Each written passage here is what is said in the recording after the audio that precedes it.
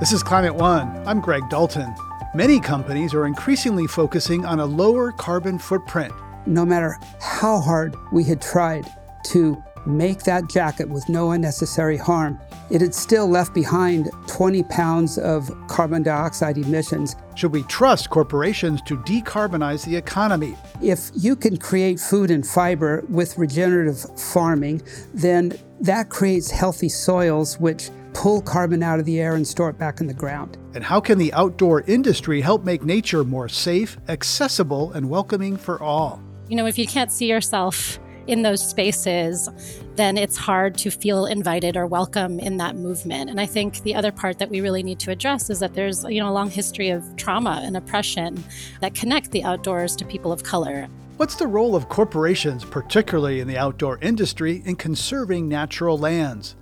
As I record this, the International Climate Summit, known as COP26, is just wrapping up. On next week's show, we'll take a deep dive into what the nations of the world achieved and didn't achieve in Glasgow. But now, for an exploration of whose voices get heard in the rooms where it happens, we turn to Climate One senior producer Brad Marshland, who's been on the ground in Scotland. Power to the people! Power to the people! The people got the power! The people got the power! I'm in the middle of an estimated 50,000 people marching from Kelvingrove Park to Glasgow Green. It's a designated route well away from the negotiation halls. My sign says, "Don't wait until it's too late." Our message essentially is for, firstly, everyone, because this is everyone's fight, but mostly it's for the British government and global governments. Thirdly, it's to COP. That's Victoria Stanford, a doctor in the UK. Health needs to be in the centre, in the very core of every decision that we make, because ultimately the climate crisis is a health crisis, and we as doctors are going to be dealing with the consequences. COP26 is a 4-ring circus, only the rings are more like concentric circles. The outer ring holds protests like these. One ring in is the Green Zone at the Glasgow Science Centre, with educational events open to the public. Across the River Clyde is the more restricted main event in the Blue Zone. Access to the Blue Zone is limited to accredited government officials and organizations, meaning only 40,000 people from all over the world. It feels like a trade show, only instead of companies overtly flogging their wares, it's nations touting their achievements and NGOs working to gain support for their causes. Karen Florini is VP of Programs for the independent research organization Climate Central. So we wanted to be in this location to help spread the word, to help share the information about what it is that we've got for free for them to use. Science-based imagery and science-based maps. And within this Blue Zone, there's an even more secure area where the actual negotiations take place. It doesn't have a name like the Green Zone or Blue Zone. Maybe it's the Ultraviolet Zone, which most people can't see. For Antwi Boisiako Amwa, lead negotiator for the Ghana delegation, there are some key messages getting through to that inner sanctum. One on loss and damage, one on reliable, predictable finance, and then one also on adaptation action on the ground. But are those messages being taken seriously by those in the global north? That's a good question.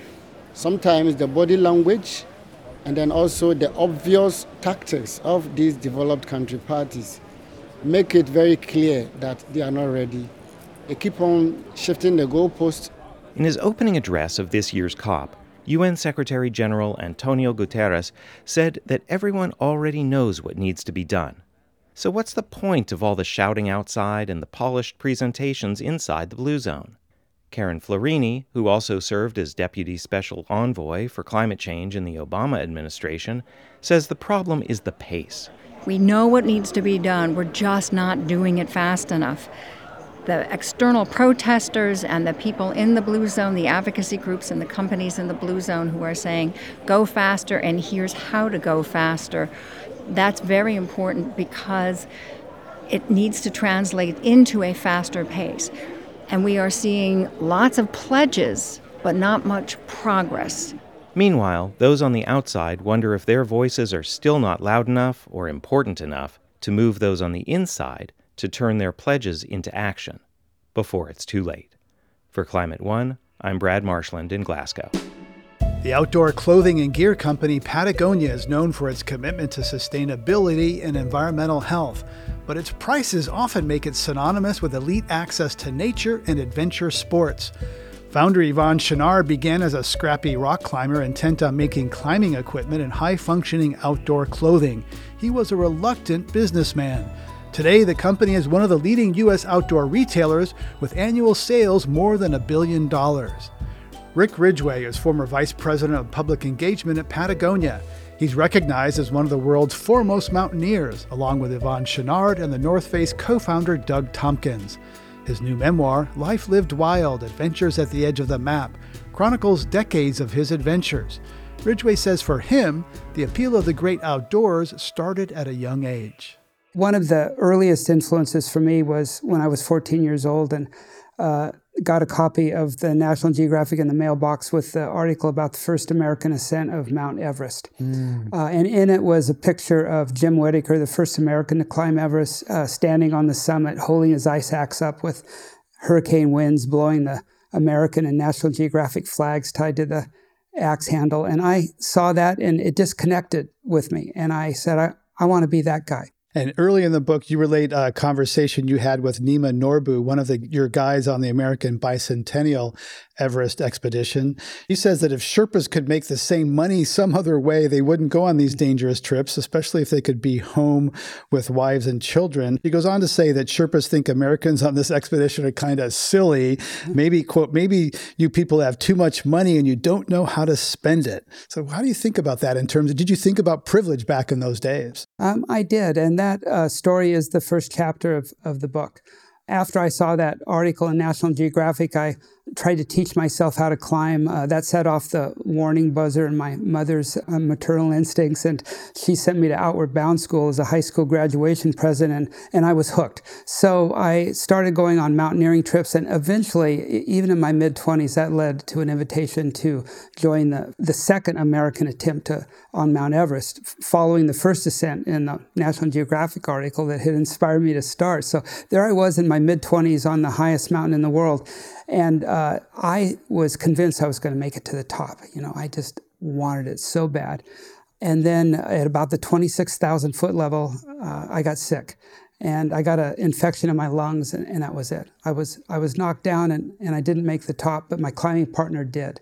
And I had to reconcile that. I had to figure out, I had to look inside why I was so disappointed. And it was a mirror. Looking back at myself, I could see the answer to the question was I was disappointed because it was Everest and it was all about my ego and not about what I could spiritually get out of an experience like that. And that became a considerable introspection. And that's why I chose to open the book that way. I thought it was a good way to really challenge this idea that most people have about mountaineers, that they probably think it's all about reaching the top. But what I learned over my lifetime is that's not the real goal. Mm-hmm. It's a privilege to risk your life for pleasure, for some people anyways. And you also say that in mountaineering and in business, it's not about taking risks, but managing risks. Say more about that. Well, my experiences as a mountaineer have taught me a lot of things that I have taken from the high altitudes back down to my life at sea level. And part of that life is my business life. With other colleagues in business, mentors, people like Yvon Chouinard and Doug Tompkins, who have been my climbing partners. And I worked at Patagonia for 15 years with Yvon. And one of the key insights was understanding really how to manage risk. You don't want to take a risk on a climb that is going to kill you. And in business, you don't want to take risks that are going to possibly jeopardize the health of the business. So, but I think the biggest lesson taken from the mountains back to the way we ran the businesses was what I just told you about the process, about finally learning that it's not about the summit, but it's the footsteps to get there. And you can apply that to business too. And that you can find the real meaning out of the process of running the business instead of some end game of just trying to create wealth for you, and especially if it's just your shareholders instead of your stakeholders. Yvonne Chouinard and Doug Tompkins became your mentors as you became this accidental businessman. You're all skeptical of business and capitalism. Why did you continue building a company that was selling consumer goods, and how did you reconcile that with your interest in conservation? It was a real dilemma, trying to figure out whether we were part of the problem or part of the solution, because we were making a lot of stuff. and we realized right in the beginning that no matter how hard you work to reduce the impact of the stuff you're making, it still has a really measurable impact. And wrestling with that was the reason we ran that now famous ad back in 2011 on Black Friday, the kickoff to the shopping frenzy of the Christmas season in the New York Times, with a photograph of one of our best-selling jackets, and above it the headline, "Don't buy this jacket," because we wanted to shock people to go into the copy of that ad, and where we explain that no matter how hard we had tried to make that jacket with no unnecessary harm, it still had used nearly 200 liters of water or gallons to make it. It had still left behind 20 pounds of carbon dioxide emissions. It had still created 2/3 of its own weight in waste. And we were wrestling with that dilemma at Patagonia, trying to figure out, well, should we continue to grow ourselves? Should we try to figure out how to redefine capitalism so that we could have a company that was in stasis that would still survive without growing? And finally, we realized that there was an answer in the emerging science of food and fiber production around using regenerative protocols. So here's the connection. If you can create food and fiber with regenerative farming, then that creates healthy soils which pull carbon out of the air and store it back in the ground. And that was an enormous aha for us, because if we could succeed in making products out of fibers that were creating healthy soil, that were drawing carbon out of the air and put it in the ground, then that shirt that you're wearing right now could actually represent carbon atoms that have been sequestered back in the ground.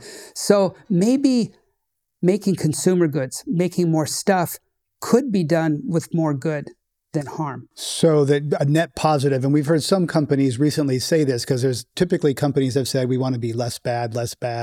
And so this is flipping that and going further and say we want to be net positive social and environmental benefit as a company rather than just minimizing harm. Do you think the company overall achieved that?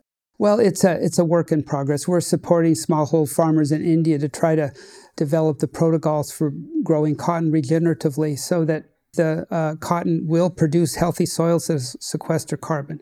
We're sourcing our wool from ranches that follow the same regenerative protocols and are also creating soil health. So it's a step-by-step process. And we've got into the food business now at Patagonia too, for the same reason, that it is a enormous potential solution to climate change, partial solution. Right, and a vehicle for good. And yet the irony is that Don't Buy This Jacket campaign increased sales of the jacket. Yeah, I know. Adweek came out with a little notice after that ad came out, and they said, the coolest, most ingenious use of reverse psychology we've ever seen in advertising. And they actually thought that's what we were doing. Could you imagine? They were, they just assumed by default the cynical that we were cynical. Mm-hmm. Oh, I never got over that, actually. It was Yeah, and it's a privately owned corporation. Patagonia, led by the Chouinard family, has, in your words, the luxury to do whatever we want. And that means not being beholden to shareholders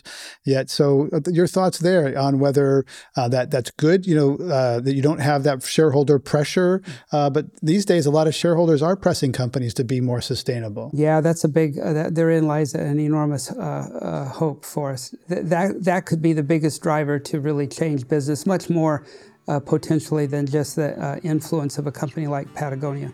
We're talking about conservation, capitalism, and the outdoor industry.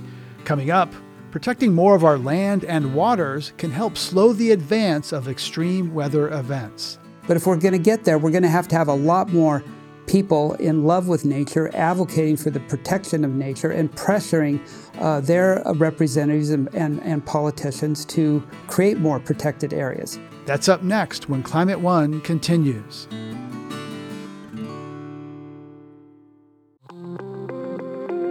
Hey everyone, I'm Dan Kortler, the host of TED Climate. Each episode, we unpack the problems and solutions of climate change. This season of the show, we're getting into some big ideas that make us optimistic about the future, like meat grown from cells and leather made from mushrooms. And the best part, we look at how building a greener future can be an upgrade instead of a sacrifice. Find and follow TED Climate wherever you're listening to this. Let's get back to my conversation with Rick Ridgway, one of the world's foremost mountaineers and former vice president of public engagement at Patagonia. Based on his identity as a mountaineer, I asked Rick what's been the impact on him of seeing receding glaciers and snowpack due to climate disruption. In the beginning of my book, I say that I've calculated I've spent over 5 years living in tents, and most of that was tents pitched in really remote, wild areas. Really deep into nature, where I learned over the years and decades to pay attention to nature, to really observe shifts and changes. And as a consequence of that, I was able to see firsthand the retreat of glaciers to the shift in the patterns of migrating birds. I've actually been able to witness it, to witness the changes which used to be measured in geologic time happening in human time. And that is astounding to consider that. One of the expeditions I was fortunate to participate in was a traverse of Antarctica on dog sleds. And it started on the Antarctic Peninsula on a feature called the Larsen Ice Shelf, where for a couple of weeks we dog mushed in the Antarctic winter down this ice shelf. And I remember one night in the tent hearing the ice crack. And I was used to that because I slept on glaciers where ice is cracking all the time. But this was a different kind of crack.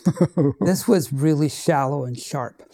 And a few years later, sitting back at home here in California, looking at the newspaper, I saw this article about a iceberg the size of the state of Rhode Island breaking off the Larsen Ice Shelf right where I had been and floating out to sea.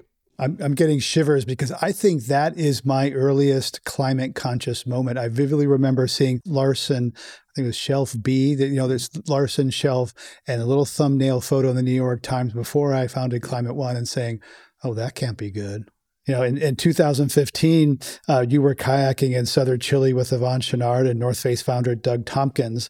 High waves capsized both of your kayaks, plunging you into 40-degree water. What happened next? Doug and I were in a double, and two others were in a double, and then there was a couple of Yvon and another in single kayaks. And we were going along the remote coastline of an enormous lake in southern Chile called General Carrera. And the water was extremely cold, but the conditions were near perfect for the first 2 days. And then on the third day, a wind blew up, and we took the day off. And the next morning, it seemed calm, but we launched our boats, and we headed across a bay towards a point when the wind picked up again very strongly. And this time it was crosswise to our direction. And Doug and I had been having problems with the rudder in our boat malfunctioning, and we were having increasing difficulties keeping the kayak pointed down the waves instead of counter to the waves. And then we had this crosswind. Well, the others got ahead of us because we were falling behind, and then the boat turned partly sideways on a wave that tipped us, and we got capsized into this really cold water. And we both knew we were in big trouble.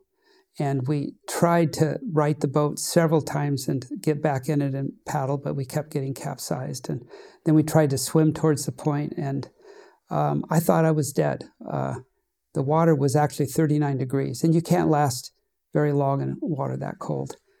So, second time in my life where the first time was in an avalanche, where I've had the seconds and minutes to really consider my life and what I thought was probably my imminent death.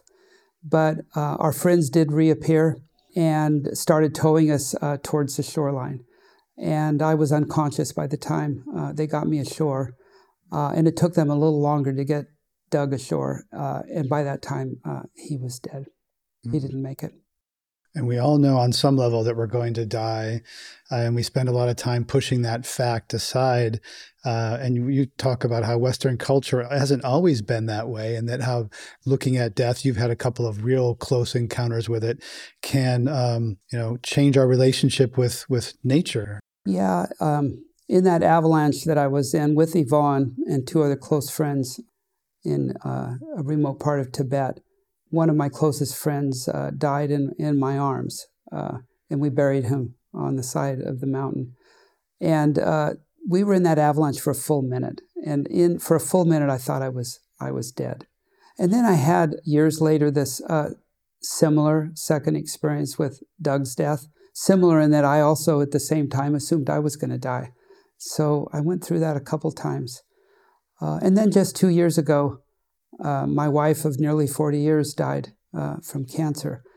And from those experiences, but also rooted in this life, outdoors, close to nature, I've been able to get into my bones and internalize the knowledge, the deep knowledge that all life is framed by death.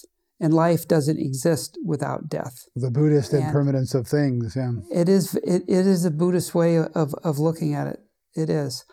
And I credit the time I've spent outside in nature with that realization in a deep way to integrate it inside of me. I think for me anyway, probably more than I ever could have done meditating in a monastery were I to have been a Buddhist.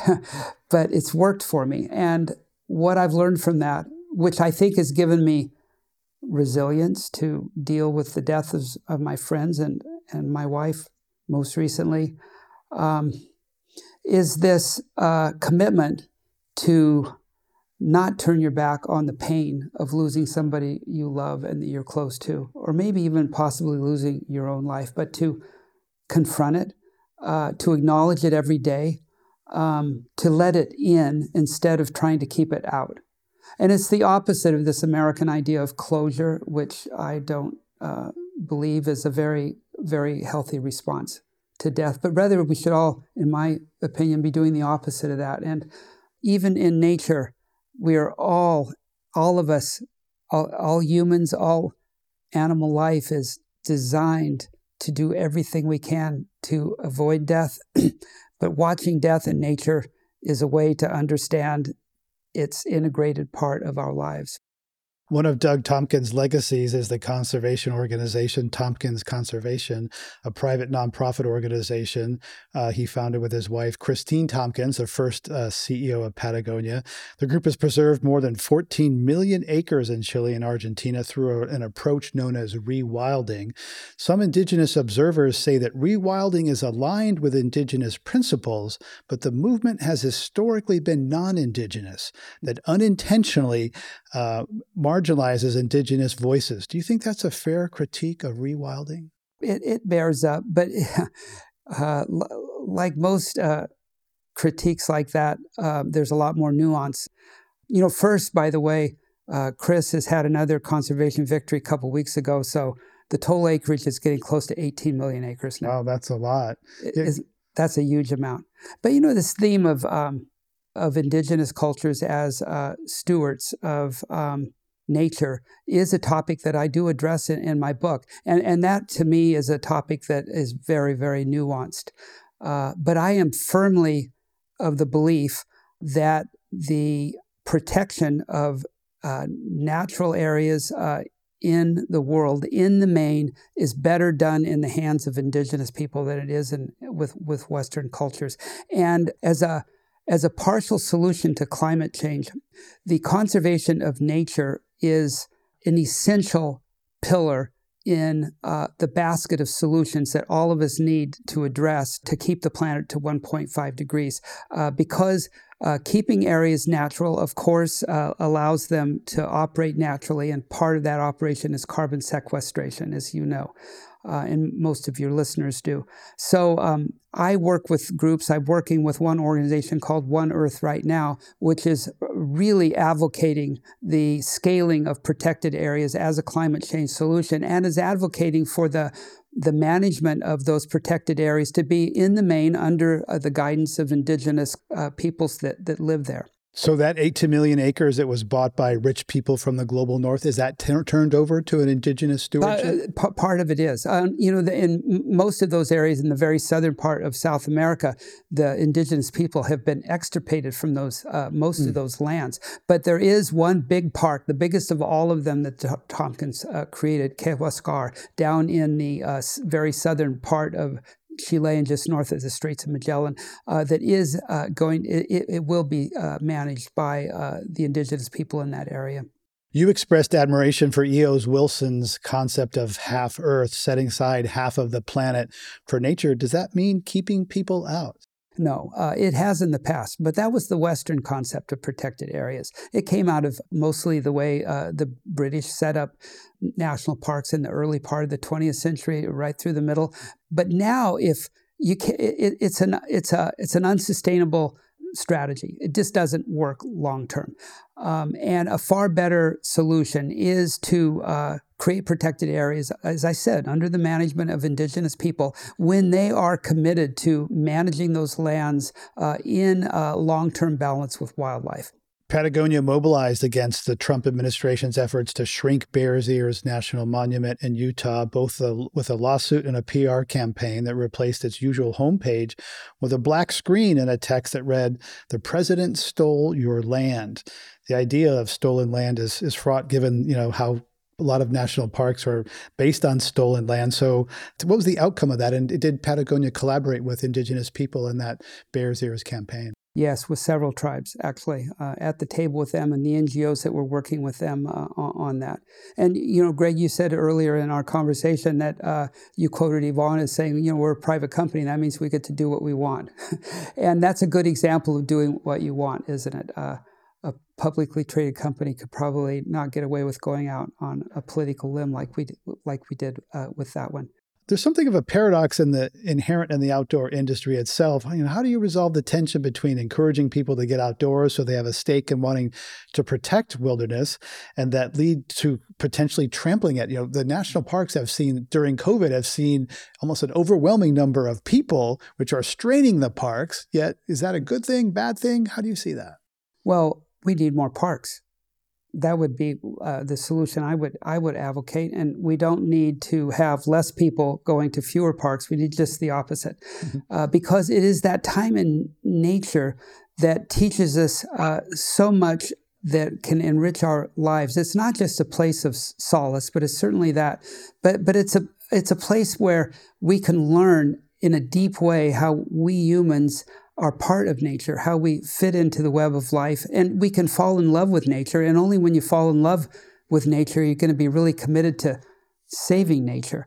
So if we want to really get to where half of the earth is protected, which we've actually validated with the best science done before, up to now, is going to be a super important goal to keep the Earth to 1.5 degrees. But if we're going to get there, we're going to have a lot more people in love with nature, advocating for the protection of nature and pressuring their representatives and politicians to create more protected areas. That's the solution. It's not in restricting access, but rather doing just the opposite. And looking at extinction, resource constraints, climate change, the root cause is too many people buying too much stuff.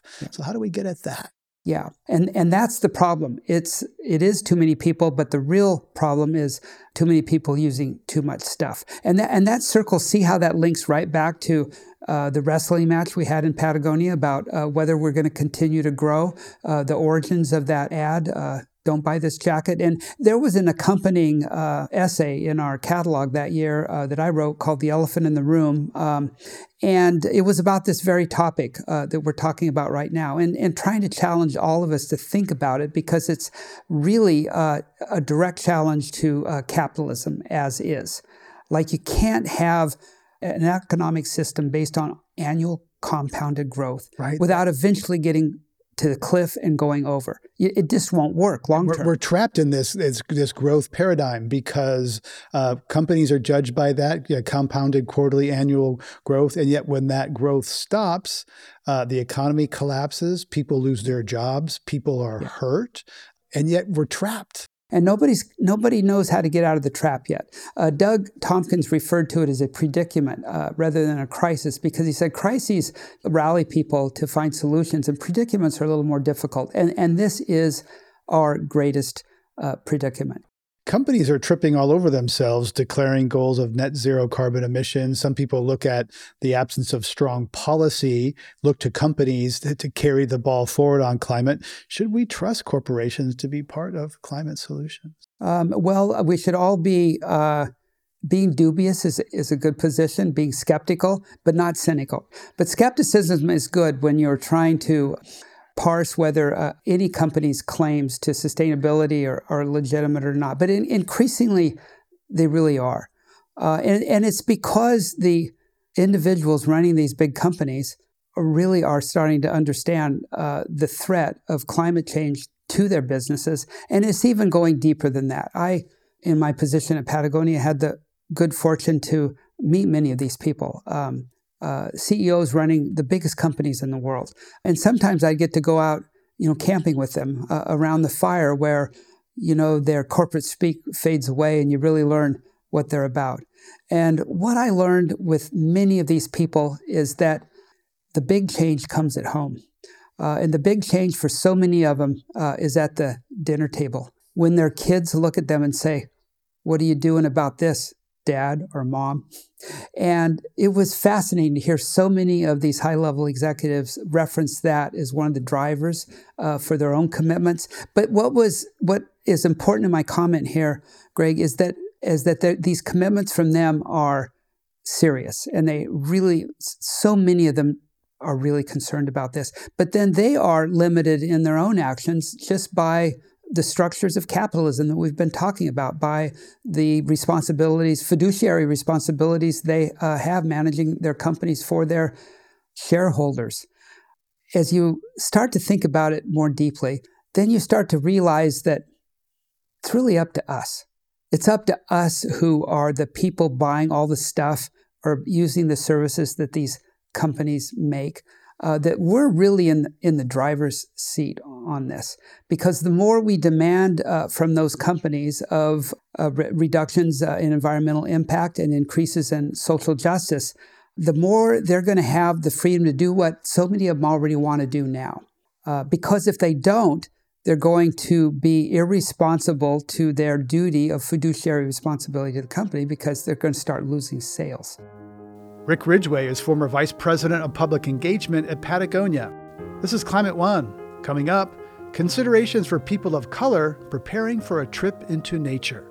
Is this a safe place to go? Will there be other people of color there? Will there be cell phone reception? If one of us feels unsafe, what's like a signal we can make to someone else to leave that situation, or to know that we have to get back in the car and we're going to go somewhere else? That's up next when Climate One continues.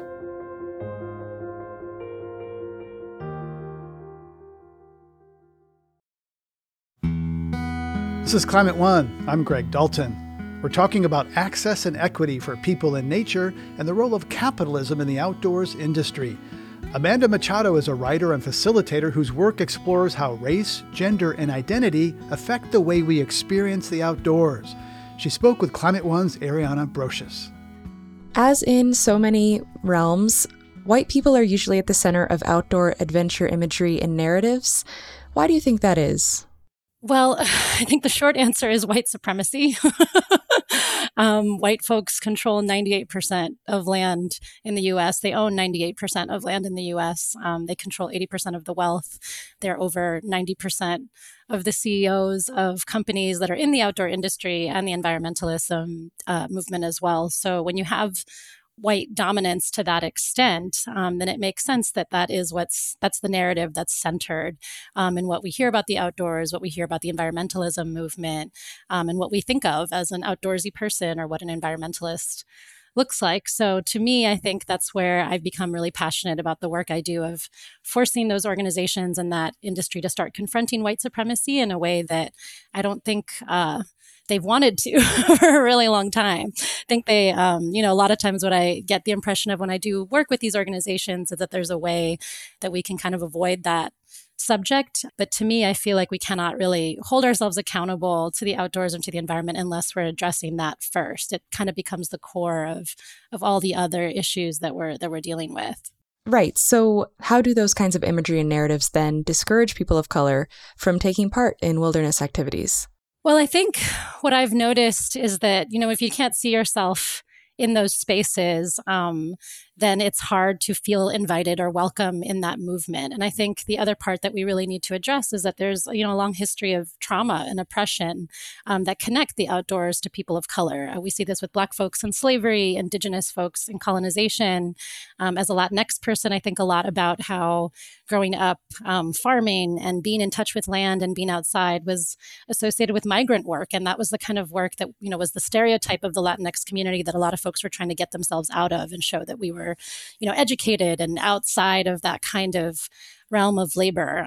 So when we have those associations in our history and in our ancestry, then it's hard to unpack all that and then reconnect with the outdoors in a way that doesn't feel oppressive and in a way that actually feels liberating. And, couple that with how the history of that still lingers in outdoor spaces to this day. I mean, what I think about a lot is Oregon is what was the only state that explicitly excluded Black folks from entering the state of Oregon when it was founded. And in its constitution, it was a white supremacist state. Colorado had Ku Klux Klan members all throughout its government when it was first founded. The highest hate crimes are still often in places that are outdoorsy, right? Idaho, Montana, Wyoming have some of the highest rates of hate crimes for queer folks, for people of color in the United States. So when you think about that long history, the fact that public pools, public beaches, public parks were all segregated until the Civil Rights Act, it becomes even more clear that, people of color were just never welcome in these spaces. That trauma still exists. And unless we confront it, I think it's really hard to re-engage with the outdoors in a way that feels healthy. I know for me, when I grew up in Florida, and it was just pretty much standard that any, time I went to a park or an outdoor space, there were Confederate flags all along the highway and all along the houses leading up to that space. So to me, that was just always part of the deal. I kind of accepted that to be outdoors and to share my love of the outdoors with other folks meant I had to access some of the most racist places in the United States. But I think that's a hard bargain to make and a hard bargain to ask folks of color to make. And I think that's what we're grappling with right now. You wrote a piece in Sierra Magazine titled "Why People of Color Often Feel Unsafe in the Outdoors." What motivated you to write that article? Yeah, well, I had done a lot of workshops with outdoor companies at this point. And, I'd always talked about how the safety issue really is one of the core issues as to why folks of color were still not accessing outdoor spaces as easily as others. And every time I would mention this, I got the impression that people thought I was exaggerating, right? Like there was a lot of responses like, really? In 2020, people still feel unsafe? Like a lot of skepticism. And then over last summer, when Ahmaud Arbery was shot while going for a run, there were dozens of other reports of folks that were going camping, videos online that I saw of someone who was threatened to be lynched while they were trying to camp on a lake. Suddenly, it became really clear and obvious through social media what was actually happening, right? And that this was not an exaggeration at all, that this was something that is literally still happening every day. And at the time I was dating a person of color, I was friends with mostly people of color that I would go camping with. And so for me, it was, so obvious to my personal experience. We would always have talks before going, like, is this a safe place to go? On a scale of 0 to 10, what is the POC safety rating here? Will there be other people of color there? Will there be cell phone reception? If one of us feels unsafe, what's like a signal we can make to someone else to leave that situation or to know that we have to get back in the car and we're going to go somewhere else? Do we carry a gun? What do we carry to feel safe in these places? Will other people have guns in these places?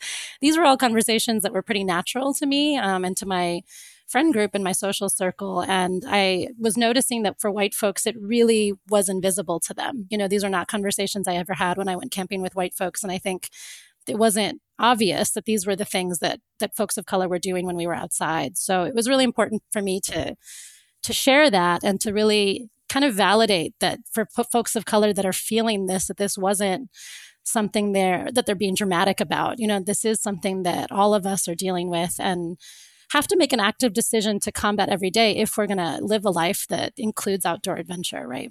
Right. I mean, you're touching on just another aspect of the sort of white supremacy, the privilege, really, of not having to worry in the same way about some of these things that is like the lived experience of people of color. You've written about how outdoor hubs, cities like Estes Park, Colorado, Bend, Oregon, and Jackson Hole, Wyoming, are overwhelmingly white. And yet the workers who keep those towns running are often people of color who may not be able to afford the kind of gear that you need to go skiing, for example, even though the mountains are right in their backyard. So how much of this that we're discussing is really rooted in economics, which of course is in our nation tied very closely to race? Yeah, I mean, I think one of the kind of biggest scams that the outdoor industry has perpetuated is this idea that the outdoors is expensive when it is quite literally the freest thing we have, right? It's everywhere. We have access to it outside of our windows and in our backyards, and literally it's all around us. But we've commercialized it, right? And we've turned it into a commodity. We've turned it into something where you have to buy gear and know the right gear in order to feel like you can access it. We've turned it into a sport or into a competition, and that element or that relationship to nature makes it incredibly difficult then for folks who have a different relationship to nature to feel like they're welcome. I know when I first started backpacking and I saw the gears list, I had no idea where to buy all that stuff. I remember my mom took me to an Army surplus store because that was the only place we knew that had wool socks and like water resistant pants. I had never heard of REI. I didn't know what LL Bean was. I didn't own a rain jacket. I didn't know what Gore-Tex was. So all of those things I think can create, a lot of barriers for folks to enter those spaces. And I think in my work, what I try to do is reconnect folks to the idea that the outdoors can be something that is accessible. And especially for folks of color, it's something that's always been accessible to us. Like I think of my ancestry, my dad is from Ecuador. And when I traveled and started hiking there, seeing folks hiking in the Andes barefoot or with sandals and using, trails in the Andes were used to just go from town to town or to deliver goods or to trade. It wasn't a hobby. It was just, a way of being and a way of living and interacting with the earth. And, for me to grow up thinking that hiking was a white people thing when I had a dad who was literally raised in the Andes and have an ancestry of ancestors that were, connected to the Andes, feels kind of ridiculous when I start to think about it in that way, right? Right. And it even influences, of course, the whole food industry as well. I mean, you think about the granola bars and the often expensive and complicated foods that are prepared for going outside when really you can just eat, you can take apples and bananas and sandwiches hiking as well. No, I didn't know what trail mix was either until I was 19 and went on my first backpacking trip. Now I've done a lot of hiking trips with Latino Outdoors. And what I love about Latino Outdoors is almost every time I go with them, they have Mexican food, conchas for breakfast. They have carne asada, tacos for dinner. And right, like you can make that stuff outside. It's not actually all that difficult. It's more of, again, what is the cultural narrative about what counts as outdoor culture and what doesn't? So you've written about your personal upbringing and this pressure that you felt, or these sort of cultural expectations to be clean and pretty. Can you tell us a bit about how you experienced that and maybe how that at times conflicted with your experience as an outdoors woman?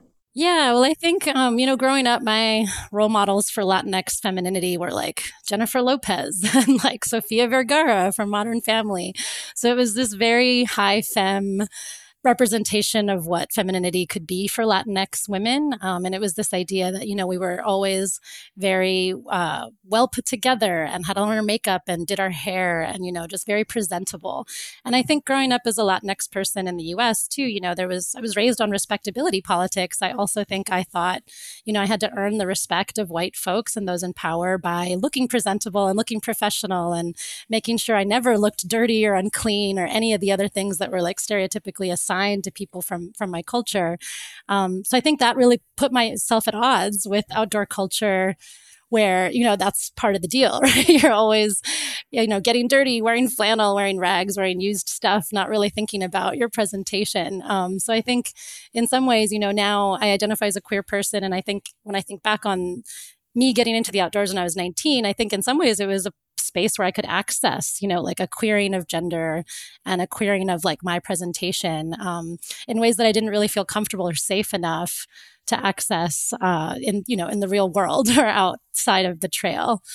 The other thing I think about is that, I think in Latinx culture, there's also this idea that women are supposed to be the ones taken care of, that we're like kind of inherently delicate or something fragile, that we look for men or masculinity to take care of us. And I think the outdoors was kind of a way for me to also access my own self-reliance. When you're backpacking, I'm literally carrying my own weight, right? I am taking care of myself entirely. The outdoors was also a space where I was able to access my own bravery and see that as something that I could expect of myself. Yeah, I think that's empowering for a lot of people, women especially. In an essay for Vox, you wrote, "Whenever I'd tell my parents about a backpacking trip in the wilderness, my parents joked about the irony. As immigrants, they had worked all their lives to ensure I had a roof over my head and presentable clothes to wear, and now I was intentionally choosing to sleep outside, wearing clothes covered in dirt." I found that really a great summary, perhaps, of some of these cultural expectations we've been discussing.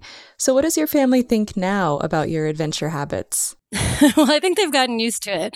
I think it's taken time, but I think they've gotten used to it. I think building my work professionally around it has helped to make them realize that this isn't just a silly hobby, but now has become something that is like so core to who I am and what I want to do with the rest of my life. When I lived in Cape Town a few years ago, I took my dad hiking to the top of Table Mountain. And that was the first time he had ever summited any mountain. It was 1,000 meters up. And, on the top of that mountain, I remember him telling me, it is really interesting that I'm from the Andes and this is the first time I'm doing this. So I think it's slowly starting to creep in, this idea that we were always people of the mountains and we were always people that could connect outside, and really starting to question our own severment from that, and how colonization and white supremacy and all these different systems have kind of created that in our ancestry, and how we can move away from that. Amanda Machado is a writer and facilitator whose work explores how race, gender, and identity affect the way we experience the outdoors. Amanda, you facilitate anti-oppression workshops for companies like Patagonia and The North Face. So how receptive are the people in these corporations when you go in and lead these workshops? Are they aware of these issues before you arrive? Have they given it thought? Is it new information to them? I think that varies. I think, unfortunately, sometimes I'm only called in once something has gone terribly wrong, right? Someone's been called out on social media, or an employee has, resigned, or there's a boycott going on, something like that. Other times, I think, especially after this summer, it wasn't even something so direct. It was just that folks finally woke up, and saw that this was something that they couldn't ignore anymore. So I do see a lot of good intentions. I do see a lot of willingness to learn and a curiosity. I think, again, what is hard is acknowledging that even with great intentions, we can have a negative impact. That's something that I think is very difficult for organizations to own up to. What is the negative impact we are having, even with all of our good intentions? And then I think even harder is the question of what risks am I willing to take? And what am I willing to sacrifice and give up in order to achieve justice? And again, I think that sometimes is a really uncomfortable question for them to sit with, because it often means giving up money and giving up power and giving up being in charge. And those are things that are really, really hard, I think, in corporate social responsibility industries, in areas for folks to get to that point. I think that's kind of the last stage. And unfortunately, that's the stage that we need people in. That's the stage where the transformation actually happens. But I think getting folks there when they call me in, I'm not sure that that's where they're ready to be in yet. For a white outdoors person who's maybe hearing this information and contemplating some of these issues in a new way, what advice would you have for them to make the experience of being outdoors more welcoming, more equitable, more comfortable and safe for other people? Yeah, I think I think about a graphic that I use in a lot of my workshops. I don't know if you've seen it. It's a graphic that, it's kind of gone viral online at this point, but there's like a fence and people are trying to look over the fence. And there's one person that's tall enough already to see over the fence. And that's, the symbol for the privileged person. Then there's the person who can't quite see over the fence yet. And then the next graphic shows equity as giving crates or boxes that kind of lift up the person that can't see so they can see over the fence. And that's what equity is. But recently I've seen a new graphic that now is called liberation. And in liberation, the fence is taken out entirely, right? So the argument there is that we don't actually have to give people boxes and crates to help lift them up if we start to tackle the root cause of oppression, right? And the root cause of the inequity. That's when real liberation happens. So I actually think at this point in my work, I try to steer folks away from just thinking of equity, right? We can give folks tools, we can give folks resources, access, scholarships, all those things are kind of the boxes, right? The crates that we've been giving marginalized folks in order to let them see over the fence. But I guess what I'm most interested now in the outdoor industry and in the environmentalism movement is, what is the fence, right? What is the thing that's actually blocking all of us from being able to have climate justice, right? And have a healthy planet. And for me, what I think that fence is the way that we're actually connecting to the outdoors to begin with, right? And the way that we're actually, the narratives, as I've been saying, that we've framed around being outside. I think in the US, the dominant framing is that we're conquering nature, that it's something that we explore and that we summit mountain peaks. We have all these documentaries, Free Solo, K2 of us, conquering nature. We've created this relationship to nature that is conflict, right? Rather than something that can be reciprocal or something that is a relationship, right? Not something that we are separate from, but something that we can reconnect to. So I actually think the advice that I now give to folks is, how can we reorient our own relationships to nature in that way, and help perpetuate more stories that tell that as well, rather than the stories we've been told about outside and nature beforehand, right? How can we reconnect in that way? I think about Kim Tallbear. She's an Indigenous activist and writer.